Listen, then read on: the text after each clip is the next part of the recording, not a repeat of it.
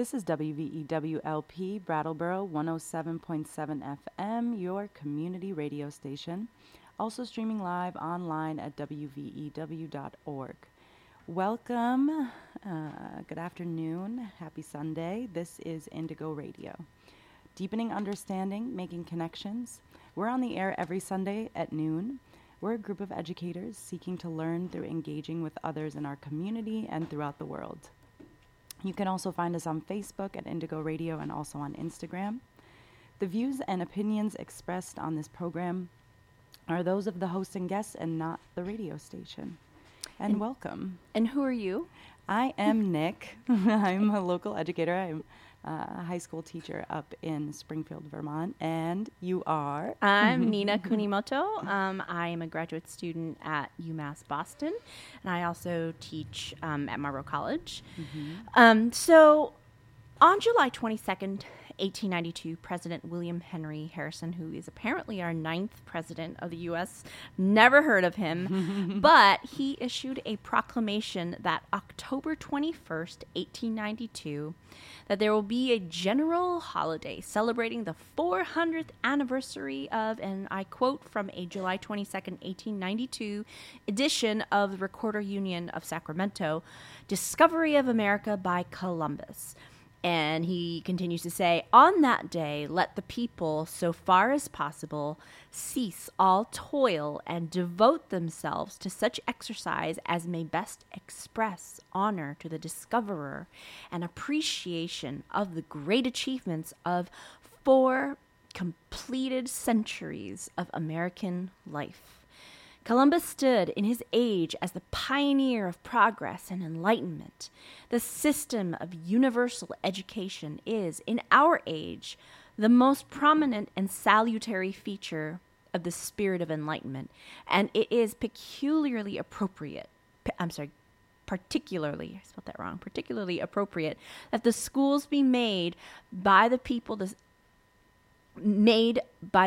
center of the day's demonstration. Let the national flag float over every schoolhouse in the country, and the exercises be such as shall impress upon our youth the patriotic duties of American citizenship. In the churches and other places of assembly of the people, let there be expressions of gratitude of divine providence for the devout faith of the discoverer and for the divine care and guidance which has directed our history and so abundantly blessed our people. This was an excerpt, again, from a Sacramento paper called the Recorder Union on July 22nd, 1892.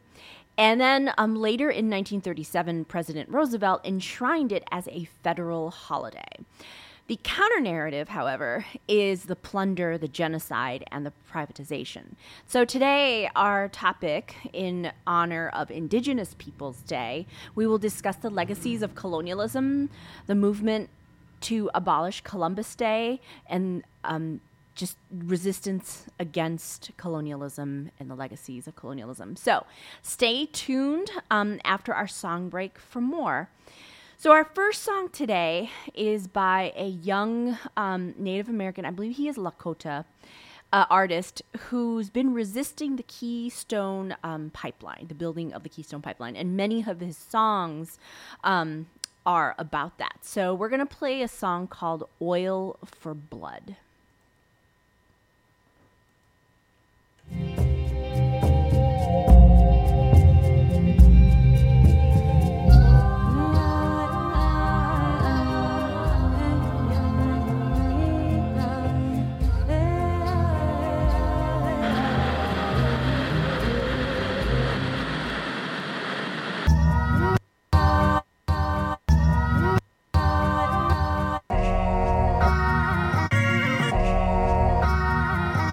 Everything's red. All red, everything. Everything's red. All red, everything. Everything's red. Everything's red. Red. Red. Red. Dead. Red. Dead. Red. First off, I send love to Lupe for giving us hope in this Lakota Sue.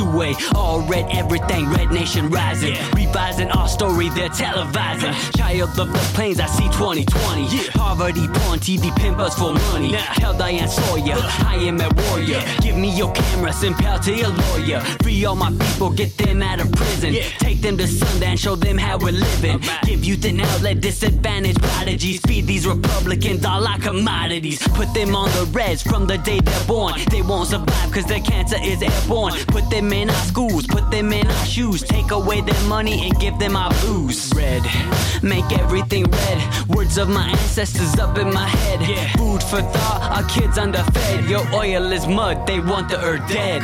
Oil for blood, oil for blood. Making you rich, you soil my love. Oil for blood, oil for blood. My mother is clean, that oil is mud. Keystone, everything's red. Pipeline, now everything's dead. Keystone, everything's red.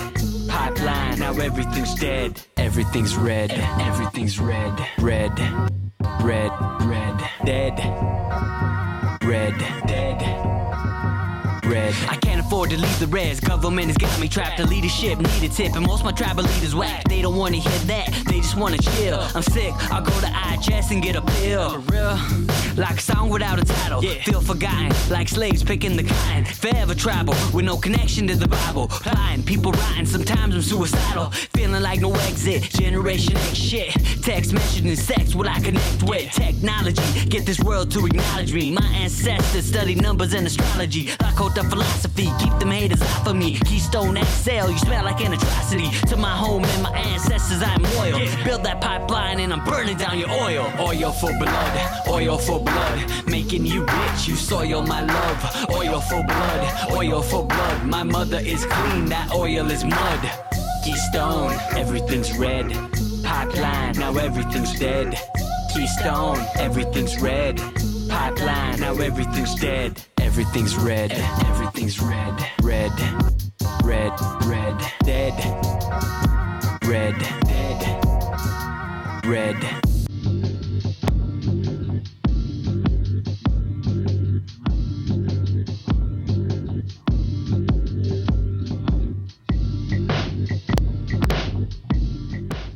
Welcome back. You're listening to Indigo Radio on 107.7 FM, Brattleboro Community Radio Station. Today we are talking about abolishing Columbus Day and celebrating instead Indigenous Peoples Day. And we just wanted to give you a recap of last week's show. Last week's show was about the opioid crisis. Indigo Radio talked to Dr. Rasha Alem, who works in a methadone clinic outside of New York City. She joined Indigo Radio to discuss addiction and recovery, and also discussed was the private ownership of methadone clinics by Bain Capital, which is a Boston-based investment firm that essentially is profiting off of this disease. And there was also a discussion about what people really need to recover. So again, today we're talking about Columbus. Yep. And so in our first segment, we're going to focus on the legacy of Columbus. And I wanted to go back to the proclamation that I'd read earlier by President Harris in 1892. And what I found interesting about choosing that time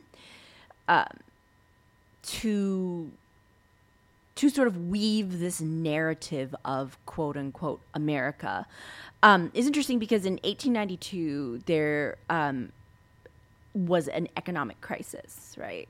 And then later on in 1937, FDR enshrined it as a federal holiday, right? Again, like almost like crystallizing it into the national narrative. And so at both of these times, right, 1937, after the Great Depression, the United States was in economic turmoil, and at both times they were close to entering an imperialist war. And the U.S. had already been at war with the Native Americans and Wounded Knee Massacre, which some people will say was just sort of the last big fight before sort of the dominant forces took over the entire what is now United States, was just 2 years prior to this proclamation of making Columbus Day sort of a day of celebration. And it's interesting how he continues on to say, what does he say? That it should be in schools, right? That's where like people's sort of ideologies are passed on to the next generation, right? So, and also that what does he say that we are a blessed people and divine providence. And so it really all connects with trying to weave this narrative of, or justifying having taken over this land. So anyways, and then so if you want to know, what imperialist wars, 1898 was the first sort of external imperialist war that the United States participated in, which was the Spanish-American War. And then in 1937, obviously, World War II. So I'm wondering, Nina, if you can talk a little bit more about how economic turmoil is connected to the expansion of the capitalist economy.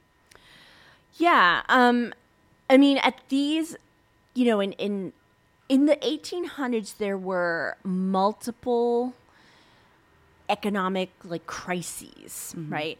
But within capitalism, the logic of capitalism, first off, is that in order for a group of people to accumulate wealth, they have to exploit others, right? And in that system comes turmoils, economic turmoils, where it just becomes so extreme. And so in these crises in the mid to late 1800s, these crises were people were going hungry here in the U.S., right? And my thought is that if people are pushed so far, it could potentially lead to significant change because it'll butt up against capitalism, which is creating the situation. But I mean, I would say this narrative maybe eased it perhaps and had people believe in something out there that's non-tangible. And in 1937, really the same thing, that we'd just come out of the Great Depression, where people were in soup lines, and there were a lot of labor movements at that time. It was very strong at that time. And so again, this possibility of overthrowing a capitalist system, and then it gets turned around.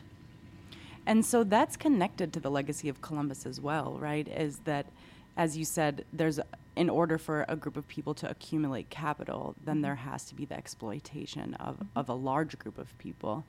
And so I think it's really important for us to periodize, to put into context Columbus, because he's not just an individual, right? There were many like him, like Cortez and Pizarro. And so looking at that historical period, within the time of Columbus's life, before it and long after as well, there was a project of colonization that was taking place, stemming from the expansion of the economy that was feudal but turning quickly into capital. And so the monarchs were being funded by merchants to send out these quote-unquote explorers to go find new land, new resource, and new exploitable labor. And so we have Columbus arrive to the Caribbean within this frenzy of the search for gold and resource and this frenzy for economic expansion in order for people to accumulate wealth. And so that led to the enslavement of and genocide of millions of people at the hands of these European monarchs and the people who worked for them, including the people from the African continent. Right, right, and that's an interesting piece in the connection of connecting indigenous struggles to the slave trade, to enslaved African people being forced into labor because the natives either had been killed or were so resistant to enslavement. Right. And I mean, I also see it, when before Columbus or Cortez or Pizarro came, there was the groups of people that were on this continent were, as all humans on this planet, were doing things and laboring in whatever form that they were laboring in order to produce food and produce clothing and produce the things that they produce, right, in a particular way that they did here. Mm-hmm. And Columbus and Cortez and Pizarro and all the quote-unquote explorers that came over are bringing this new way of producing things in a different way and violent. I imagine slash and burn. Right? What's that? And for a different purpose. Yeah, for a different purpose. Mm-hmm. And I kind of see it as like a slash and burn. They come in, they slash and burn whatever system of production they have here. And forcing violently the people into this new way of organizing how to make stuff, right?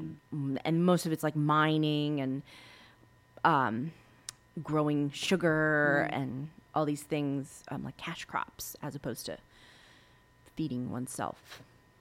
And so I think it's important for us to talk about, because you were mentioning schools. Mm-hmm. And so as teachers, it's important for us to understand the legacy of Columbus and what teaching it means.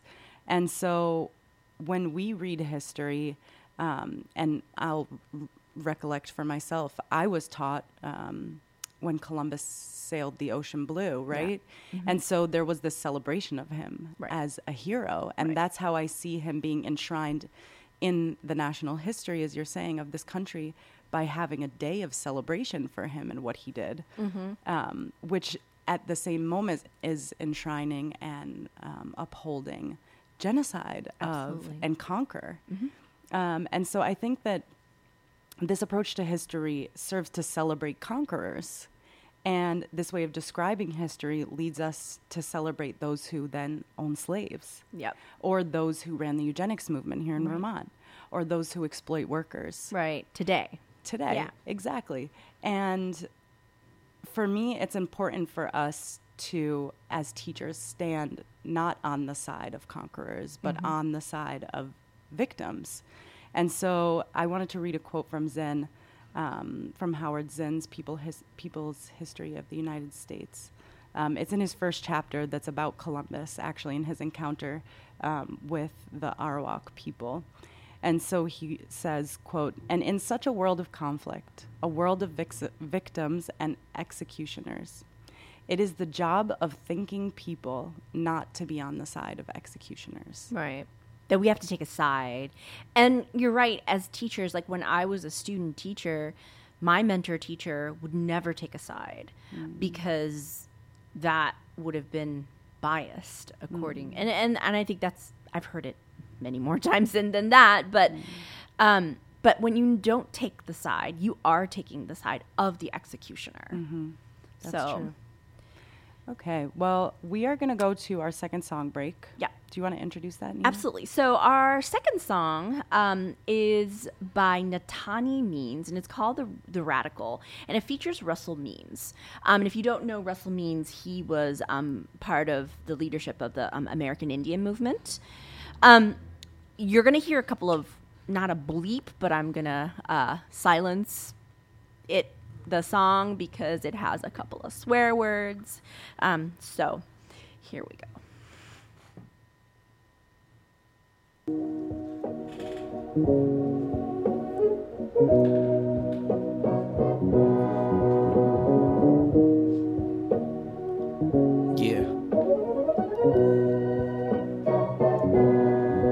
Yeah. Melodic, what up? Check it, yo.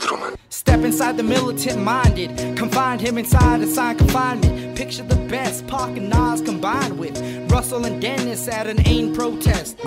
Check it, I grew up tough, underneath barbed wire cuts. If my scars ain't enough to tell my story, all these other rappers are mediocre, starting to bore me. Melodic said untie your braid to fully feel freedom. My grandma named me not Inez for a reason, so I could lead them. Free your minds from extinction and believe in freedom.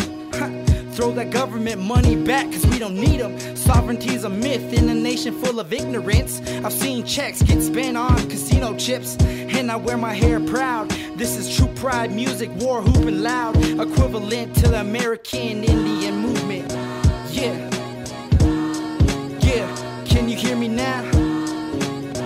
Can you hear me now? Yeah, can you hear me now? Alright. I'm not a rapper, I'm an activist who rhymes. This is how you're learning, you better read between the lines. Kill the Indian, save the man. Yes, all my friends descended from dead men who defended them. I got 2 braids and a beaded necklace, living young and living reckless. Got a bullet for the next hipster in a headdress. Step aside, I got that C4 flow. Me go, I flow off the mental with the cynical syndrome. The epitaph, I'm wreaking wrath at the pinnacle. Keep this shit simple. I got the point at the top to pop the pimple. Sinful, I get erotic like a nympho. Keeping it loose, hanging rappers on the noose. I don't spit, I puke. You rappers ain't shit, but your flow is still equivalent to poop. My colonial colonized name is Russell Means. I want to talk a little bit about radicalism and being called radical. You know, maybe it is true I am a radical, because all I've ever asked, all I've ever demanded, all I've ever fought for, all I've ever been shot for, all I've ever been stabbed and beaten for, or thrown in jail or prison for, is to ask and demand, any way, shape, or form, that the United States of America live up to its own laws. Identity, searching in bottles of whiskey. I've seen my elders pass out under oak trees. Hairspray and methamphetamine feed their arteries. Empty memories shield the future possibilities, as suicidal tendencies tend to plague the youth at a teen age. And teen pregnancy, we say, leaves babies with no fathers these days. And our ways are forgotten. Trading moccasins for N7s with Jordan socks that are cotton. Shit. Free your mind from extinction. Welcome back. You're listening to Indigo Radio on 107.7 FM, Brattleboro Community Radio Station. Today we are talking about Columbus and abolishing Columbus Day and the real need to celebrate Indigenous Peoples Day in its place. And so that was Natani Means, the radical. The next segment, we're going to be talking about betraying our ancestors. And so I was going to ask you, Nina, what does that mean to you, that phrase, betraying your ancestors? Betraying our ancestors. So for me, like, my immediate ancestors are from Taiwan and Spain. And of course, all our ancestors are from Africa. But we have ancestors a little further on. In my particular, further ancestors are colonizers. And they laid the groundwork for capitalism to flourish in Europe and then later on here on this continent. And I'm supposed to, as their ancestors, am I supposed to continue their legacy by continually recreating capitalism and upholding exploitation so that I benefit, without thinking about the people whose shoulders and backs that I'm standing on in order to benefit.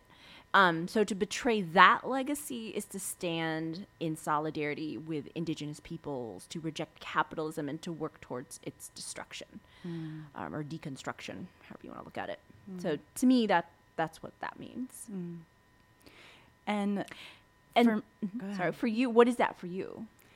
So my immediate ancestors, as you said, we're all from Africa, aren't we? All our ancestors are hail from there. And so my ancestors were actually collaborators with colonizers. And so in the south of Lebanon, when the Israelis invaded Lebanon in 1982, my ancestors, Christians, worked with the Israelis under a organization called the Southern Lebanese Army, and they worked to capture Christians who were against the occupation. They worked to capture Palestinians who were resisting, and all kinds of people that were resisting that form of colonization at that moment. And so for me, betraying my ancestors means standing on the side of not only Palestinians, but poor people across the world who are colonized. And not standing with colonizers in that act is something similar to, I think, what we were saying before about Zinn, is not standing on the side of conquerors, but standing on the side instead of people. Mm-hmm. Great. So we have some recordings to share from other teachers across southern Vermont, and we'd like to share those with you. They shared with us what it means to betray their ancestors. I've grown up with a couple stories in my head about the history of my family. Only a few generations back, on both sides, my ancestors immigrated from Ireland to Australia, some of them as a result of what is known commonly as the Great Potato Famine in Ireland, a time in which great amounts of cattle, pigs, grain, and eggs were exported abroad by the British landlords while poor peasants starved, forcing mass migration. Another story I heard was that some far-back relatives were sent to Australia for stealing. It was a common joke in my family that my mother's side were a bunch of Irish criminals that were sent to Australia, referring to Australia as a site of a penal colony controlled by the British, where between 1788 and 1868, over 150,000 people were transported by the British Empire to various penal colonies in Australia. As a child growing up there, I learned about the discovery of Australia by Captain James Cook, the great navigator, in 1770. I grew up in a white suburban neighborhood of Melbourne, went to private Catholic schools, and have no memory of meeting one person of color during my childhood in southern Australia. To me, my child's mind, Australians were white. At the age of 10, my immediate family moved to Minnesota. Here in the U.S., my family started celebrating Thanksgiving, referring it to as one of those American things we had adopted. We had no attachment to it, but joined in making a big meal together. I learned here that, like Captain Cook in Australia, Columbus had discovered the Americas. There are many things wrong in these few passages. The history of Australia, like here, is one of plunder, genocide, violence, resource extraction, disease, boarding schools, dehumanization of a people, and intentional misinformation and lack of information. As an educator and student, I will continue to find the ways to correct this information within myself and together with others, to learn the true history and the larger patterns that connect them. I will choose to be on the side of Indigenous resistance and continue to challenge white supremacy and all the manifestations of exploitation and oppression.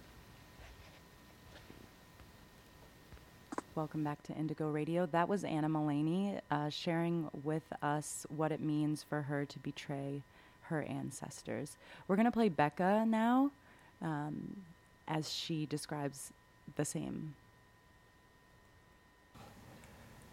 We are here today to oppose the legacy of colonization and to stand in solidarity with Indigenous struggles throughout the nation and the world.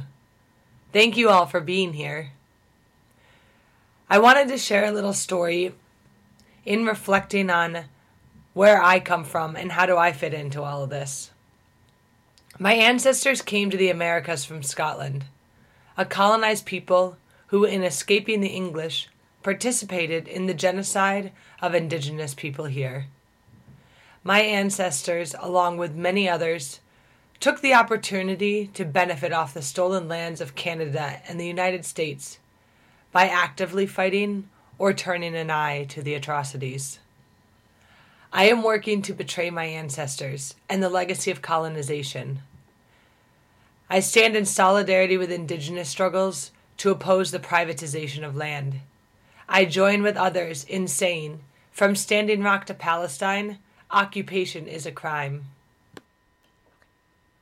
All right, welcome back. And I just want to give some context. Friday, we had a rally outside in Pliny Park where we played a piece about Standing Rock and the resistance that took place there. And so that was Becca. She was our MC on Friday. Shout out to her and her story about her betraying her ancestors. And so now we're going to play Corey. He's also a local teacher, an Indigo Radio contributor, and here's his story.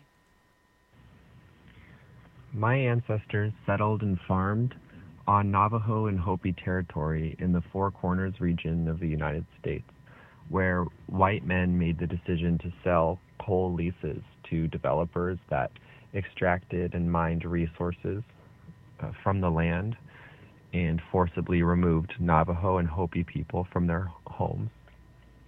My ancestors also participated in the assimilation of Native youth into white Anglo-Saxon ways of life through the Lamanite Placement Program, which was organized by the Mormon Church. This incentivized Native youth to be placed into Mormon foster. My ancestors settled and farmed on Navajo and Hopi territory in the Four Corners region of the United States, where white men made the decision to sell coal leases to developers that extracted and mined resources from the land and forcibly removed Navajo and Hopi people from their homes. My ancestors also participated in the assimilation of Native youth into white Anglo-Saxon ways of life through the Lamanite Placement Program, which was organized by the Mormon Church. This incentivized Native youth to be placed into Mormon foster homes by offering education and job opportunities at the expense of leaving their traditions behind and accepting Mormon doctrine, ways of life, and values. Today I stand against the legacy of my ancestors by reading and becoming educated about the history of different Native traditions and standing against the development of for-profit companies at the expense of Native life. Thanks. All right. Thanks, Corey, for sharing your story. And Lauren is up next. She's going to tell us about betraying her ancestors. My ancestors are Jewish. They settled here from Tsarist Russia to escape persecution. Their actions and ideology around the need for land and a state of their own led them to this thinking and occupation of Palestine, which forced millions of indigenous Palestinians from their homes and land. This continues today. My ancestors have benefited off the stolen land both in Palestine and here in the U.S. I work against the legacy of my ancestors as I stand in solidarity with indigenous struggles both here in Palestine and around the world. Welcome back. You're with Indigo Radio. And that was our friends Becca, Corey, Anna, and Lauren talking about how they betray their ancestors and how they stand in solidarity today with indigenous people across the world. So we're going to go to a song break. Our next song is by Rebel Diaz. It's called The Thanks-Taking. The Indians saved the pilgrim, and in return the pilgrim killed him. They call it Thanksgiving. The Indians saved the pilgrim, and in return the pilgrim killed him. They call it Thanksgiving. The Indians saved the pilgrim, and in return the pilgrim killed him. They call it Thanksgiving. I call your holiday hell day, cause I'm for poverty, neglected by the wealthy. Yo, Columbus got drunk and invaded the Americas. Ever since then, it's been nothing but hysteria. So how you carve a turkey when the system wanna murk me? Stop, frisk, and search me for my braids and my jersey. I ain't thankful for the police, can't stand for no brutality. But Black Friday, we spending all our salary. Can't celebrate hate, but I will instigate to my people liberate. And they find inner strength from the Nina, the Pinta, the Santa Maria, the Caddy, the Rovers, the Jeeps, and the Beamers. To the measles on the free sides, but then they call us savage. They say we act ratchet while they take us from the classes. Put us behind bars, keep the poverty contained. Keep the people in the hood, keep dumbing down their brain. And some look to destiny, but we got self-determination, which means by any means we gon' get this liberation. Thanksgiving. The Indians saved the pilgrim, and in return the pilgrim killed him. They call it Thanksgiving. I call your holiday hell day, cause I'm for poverty, neglected by the wealthy. We exist to resist, red, black, black and brown fists put the shackle on your mind when they took them off your wrists. And they came to us starving, Bible in hand. And they left us with the Bible and the devil took the land. But payback's a bitch with an STD. Said God is a man of war, death stands at the door. Fall back, stand down, look away, hit the floor. Crazy as hell if you think you wouldn't pay for. Feel the wrath of walking in the path of divine intervention. Fire in the devil's kitchen, I'm straight out of poverty. True good harmony, no racial harmony, cause you hear properly. Gad Turner, keep it 100 like a century. Reap what you sow, every knee will bow eventually. Yeah, pale face, just watch that weather. When Allah finish with you, we just take it back together. Thanksgiving, the Indians saved the pilgrim, and in return the pilgrim killed him. They call it Thanksgiving. I call your holiday hell day, cause I'm for poverty, neglected by the wealthy. Y digo gracias a la vida, thankful for my people, not the colonizers, still trying to divide us. Why? Cause if all the tribes united, their worst nightmares are come alive and warrior spirits ignited. We still fighting, they still racist, disease infested blankets, still infect the matrix. Basic access to health, shelter, food and water, in danger cause they still wanna take it all from us. Come up, you can hustle from sun up to sundown, but do you challenge the system that keep your brother down? Through the math, through the knowledge, who worked the hardest, pick the harvest, make the dish, set the table, can't sit, take your order, no tip, don't trip, thank you. This revolution been brewing since 1492, 5 centuries plus of all golden blood, but they time is up, up comes the sun. They call it Thanksgiving, the Indians saved the pilgrim, and in return the pilgrim killed him. They call it Thanksgiving, I call your holiday hell day, cause I'm for poverty, neglected by the wealthy. The massacre, the Holocaust, biological warfare, history lost, disease filled, religious pilgrims taught them how to live and eat. In exchange, they raped Mother Earth, sold a daughter on the streets. Terrorists took the land, and now they live in the house they destroyed. Mercenaries deployed to kill families and celebrate it, just like back when blacks was lynched and castrated, sold as property, arrived from our graves. Annihilation of the natives would never be my holiday. Death haunt the life of those who try to colonize. These rhymes is revenge for the indigenous genocide. So look it up before you cook it up. Say your grace with your fam. Say a prayer for this nation. Cause what go around, come around. We call it Thanksgiving. Welcome back to Indigo Radio. You're listening to Indigo on 107.7 FM, Brattleboro Community Radio Station. And so we're talking about Columbus, abolishing Columbus Day, his legacy, and also betraying our own ancestors. That was our last segment. Yeah. Yeah, and I thought I really appreciated all the different histories and how we're trained. So what are some of your thoughts around betraying our ancestors? So I think that it's really important for us to even know what our ancestors' legacy is, right? And oftentimes we're not taught that. For me, myself, and I had to go looking for that story and that information because the history that we're taught in school isn't one that talks about colonization. Mm-hmm. That's not a word that's used. And so when we think about this particular context, the U.S., someone said something really interesting at the teach-in yesterday about reservations. Mm-hmm. And so within the context of colonization here, people were pushed onto reservations. Right. And this person was talking about the word as an English word, it being reserved for somewhere, but actually it's being taken over and over again, inch by inch. Right. And so... Go ahead. I was going to say like encroachment, right? Which is something that the Americans use. And also like captivation in some ways. This is the place where you have to be and where you should stay. Mm-hmm. And so thinking about how we're taught about the history of Native Americans in this country, I was often taught that they no longer existed. And in that same way, I had to go looking and searching for history. Right. And oftentimes, you know, and sometimes even inadvertently, we speak as though they don't exist anymore here, but they do. Right.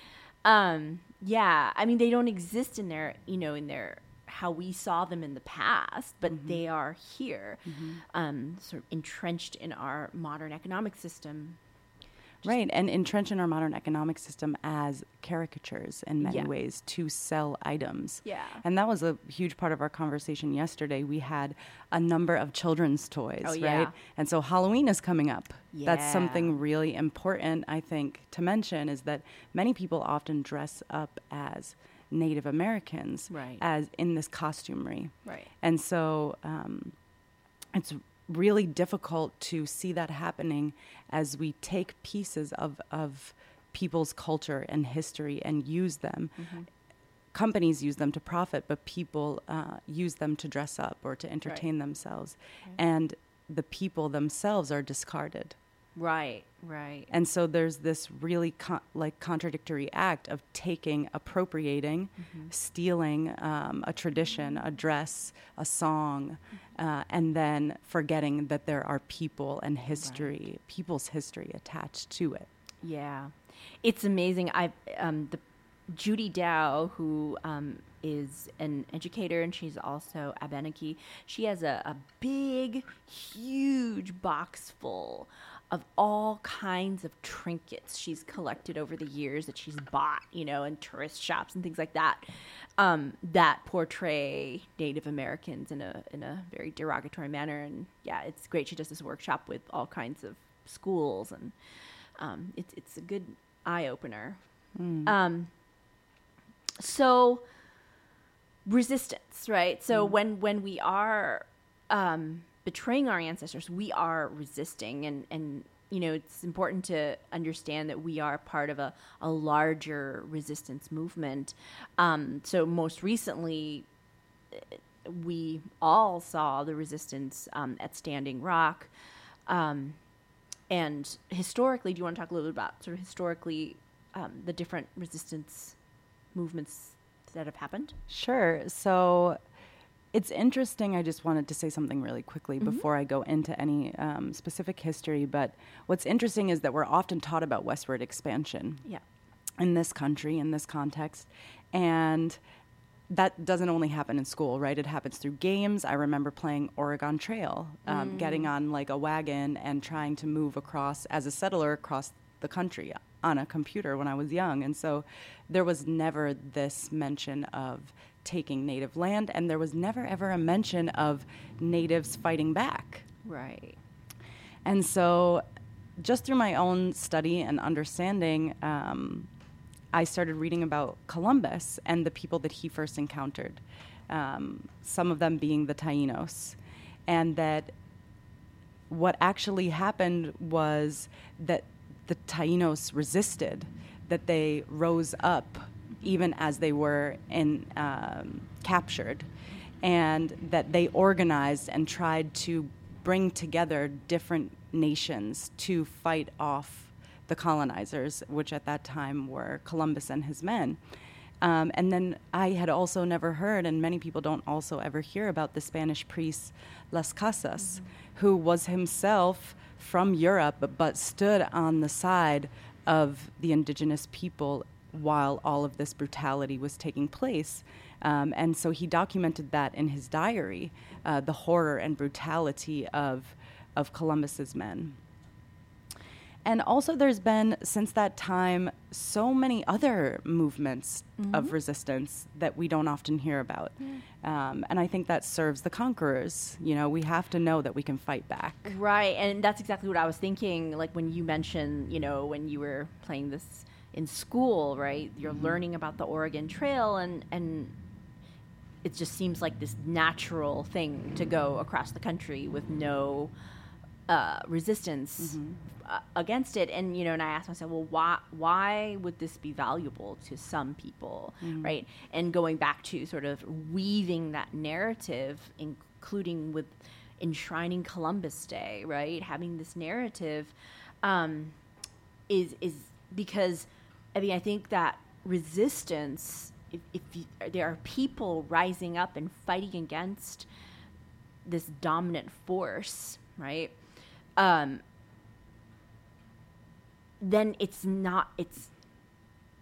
then I guess it illuminates the dominant force, and it could illuminate, I suppose, weaknesses in order to bring it down.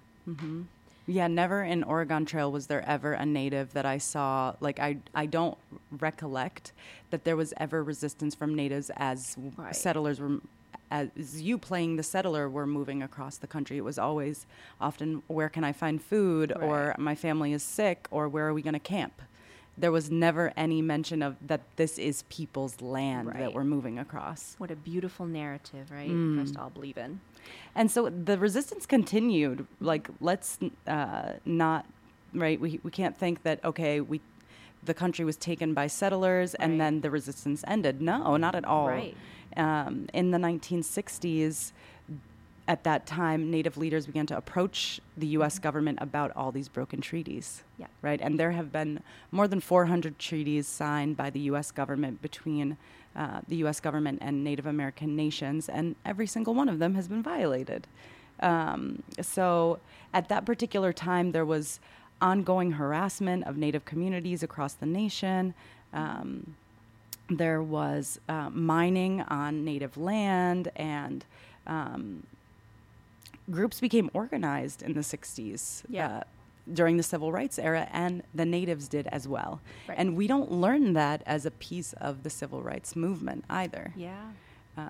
So in 1969, around 78 American Indians landed on Alcatraz Island. And that's in San Francisco Bay, and they took over the island where the prison is. And in around 1 month, the number grew to around 600 from 50 different nations across what's now the U.S. And they themselves were making comparisons to other struggles. So they compared Alcatraz to a reservation. And they cited its isolation, its lack of sanitation, its lack of industry and so much unemployment, the lack of educational facilities and overcrowding. And so they themselves were making connections to the struggles of people, poor, landless, imprisoned people across this nation in comparison to their own struggle. And I think those connections are so important, right? Because then you get to take a step back and see, oh, I should be in solidarity with all these people, the people from Palestine, people in prisons. And now you have like a larger movement. Unfortunately, I mean, in the case of the American Indian movement and all other movements, you do have again the state coming in and infiltrating and creating class divisions and really breaking up these types of connections because it would be dangerous, I think, for the state. Yeah, and they use the plight of people against one another as well. So reading Zinn, revisiting Howard Zinn, this morning I found this small passage from a Native American man who had fought in Vietnam and come back to this country. And he himself made connections. So I just wanted to read a small excerpt. He said, "The same massacres happened to the Indians 100 years ago. Germ warfare was used then. They put smallpox in the Indians' blankets. I got to know the Vietnamese people, and I learned they were just like us. What we are doing is destroying ourselves and the world." So it's interesting how deep the connections are between people, but how we're never taught that we are connected to others and the struggle of other people. Right. Because, again, I think it goes back to it being threatening to the dominant narrative, the dominant system, and the state ultimately. So our next piece is you interviewed some teachers about how teachers might oppose Columbus and Columbus Day in the classrooms. So we're going to play a clip from Katie. She is a teacher in Newport, Rhode Island. I think teaching against the legacy of Columbus is so much more than teaching about just Columbus. Yes, we should have students read his diaries where he talks about what great slaves the Tainos will make because they're so trusting and generous and strong. And there are great lessons out there like putting Columbus on trial or having students equate how much actual wealth was taken out of the Americas to Spain. And we should be teaching all of that. But teaching against Columbus's legacy is more than just having students see Columbus as being bad as a historical figure. Columbus's legacy is essential to the narrative that the Americas are for Europeans and people of European descent. And I want students in my class to see the relationship between white supremacy today and our history of colonization. So we learn about race and what race is and how it's been constructed and changed and used to further white people. We learn about colonization and how it continues today. We study the similarities between the colonization of the Americas and the U.S. funding apartheid of Palestine. This weekend, students from my school are marching in our town's Columbus Day Parade, and they'll walk by our city's statue of Columbus holding the world in his hand and standing at the highest point in the city. And they'll come back, and each and every one of them will say they're opposed to white supremacy. But it's essential for them to see the relationship between Columbus and to make those connections between him and white supremacy today and its relationship to our history of colonization and colonization as it continues in the world. All right. Thanks so much, Katie. Now we're going to play Annika. She is a local teacher around Brattleboro. In my classroom, I work to teach against the dominant narrative of Columbus by teaching students that there is a tool that we can use that helps us recognize different narratives of history. So I give them this proverb from the Igbo. Until the lions have their own historians, history will always glorify the hunter. And I asked them to write the story of an imaginary hunter and an imaginary lion. And when they write the story of the hunter, they usually write a story that tells the reader about how brave and strong the hunter was and how terrifying and aggressive and violent the lions were and how the hunter had no choice but to defend themselves and something like that.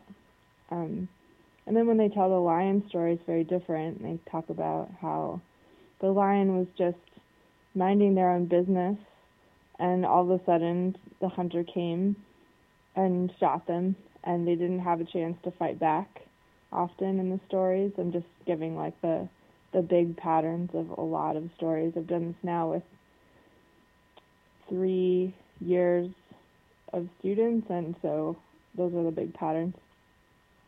And then from there, we talk about what are other hunter stories in history. And then I tell them about Columbus and how I tell them one story that Columbus discovered America. And at this point, most students have already heard that that's not true, at least in the class. The more recent classes that I have, the students already know, and so they say, no, that's not true. And so I write down the 2 stories on the board, and we talk about how similar those 2 stories are to the stories that they wrote of the lion and the hunter. And we think about other stories in history from there that could be seen as hunters' stories or lion stories. And so All right. Thanks so much, Annika. And now our last teacher is going to be Keegan, and he also teaches up in Springfield. When we're thinking or teaching about the historical legacy of Columbus, I think it's important to remember that his legacy is bigger than him. Columbus himself was personally responsible for plenty of murder and enslavement, but it's not like he set the precedent. It's not like he's the reason that the Americas were pillaged and enslaved. If we imagine that the first European contact with Americans had instead been by some hypothetical sort of saintly explorer, the result of that contact would have ultimately been the same. There are historical forces bigger than Columbus that led to the rape of the Americas. And I think that we should be focusing our attention on what those forces are and how they worked along. All right, welcome back to Indigo Radio on 107.7 FM, Brattleboro Community Radio Station. Nina and Nick are in the radio station today talking about Columbus and opposing Columbus and the importance of opposing Columbus in our work today to support and be in solidarity with Indigenous people. I really liked what the last interviewee, Keegan, said about that it's a historical force, because I think it's easy to fall into the trap of demonizing Columbus, right? And then that's it. It puts it in a box, and there's no further analysis. So I like that he emphasized that it's a historical force he's part of, that the landing in Plymouth was part of, and et cetera, the Manifest Destiny, all of it.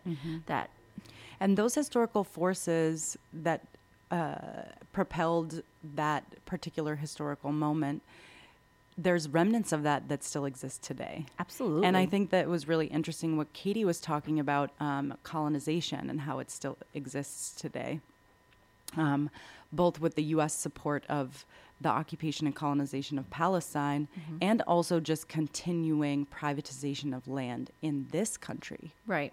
Yeah. I mean, the colonization, when it first happened here, may look different, right? But that essence of it's still ongoing. And we all, people who are Native American experience it differently than we do, because they're the ones that are being exploited still today. Well, unfortunately, that is all we have time for today. So we, when we upload this show onto iTunes and SoundCloud, we will actually include more interviews that we were unable to play today about betraying our ancestors, and also in the classroom. So what is next week's show? So next week's show, Anna and Corey are going to be discussing patriarchy and the hearings that recently took place, which have seen Brett Kavanaugh appointed to the lifelong position of Supreme Court Justice after all of these hearings about his behavior during high school and with women particularly. So join us next week on Indigo Radio, and we're going to go out with a song by... do you want to introduce it? Sure. It's a song by Climbing Poetry called We Survived. Make sure you check us out on Facebook and Instagram, and also on SoundCloud.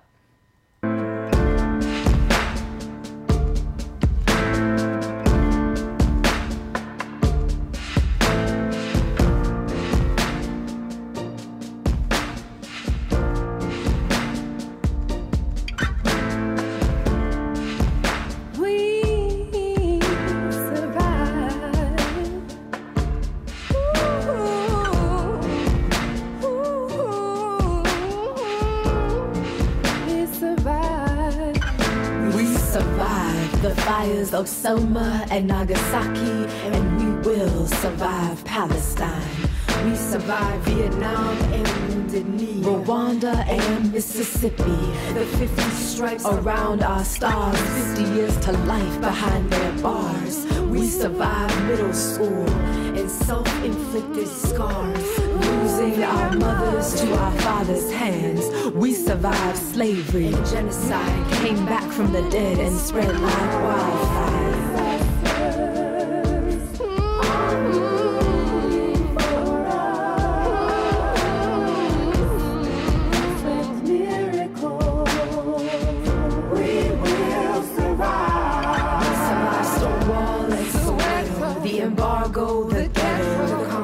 Police beatings, the screams and the echoes, the cutbacks, the evictions, the droughts and the prisons, Jim Crow and gas chambers for warfare and lynching. The seeds from our strange fruit been sprinkled across this terrain by our angels. And everywhere we land, we're gonna take root. And every inch of rock, mud, and sand, we're gonna break through. You're here right now. I'm seeing you with my own two eyes. Think of all the demons that tried to take you, and you still survive. And we will survive.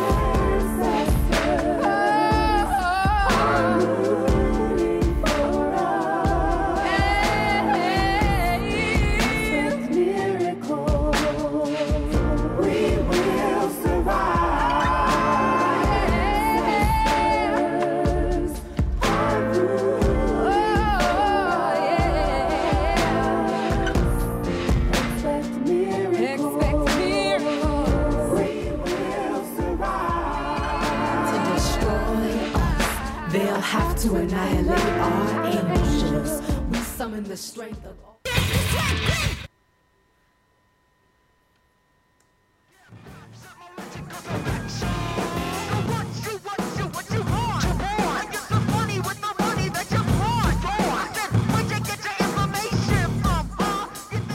All right, tune in every Friday and tell us what you want. People's Playlist, Fridays 6 p.m. to 8 p.m. here on WVEWLP Brattleboro, 107.7 FM, your community radio station. Text WVEW to 66866 to get your request in. Look forward to hearing from you.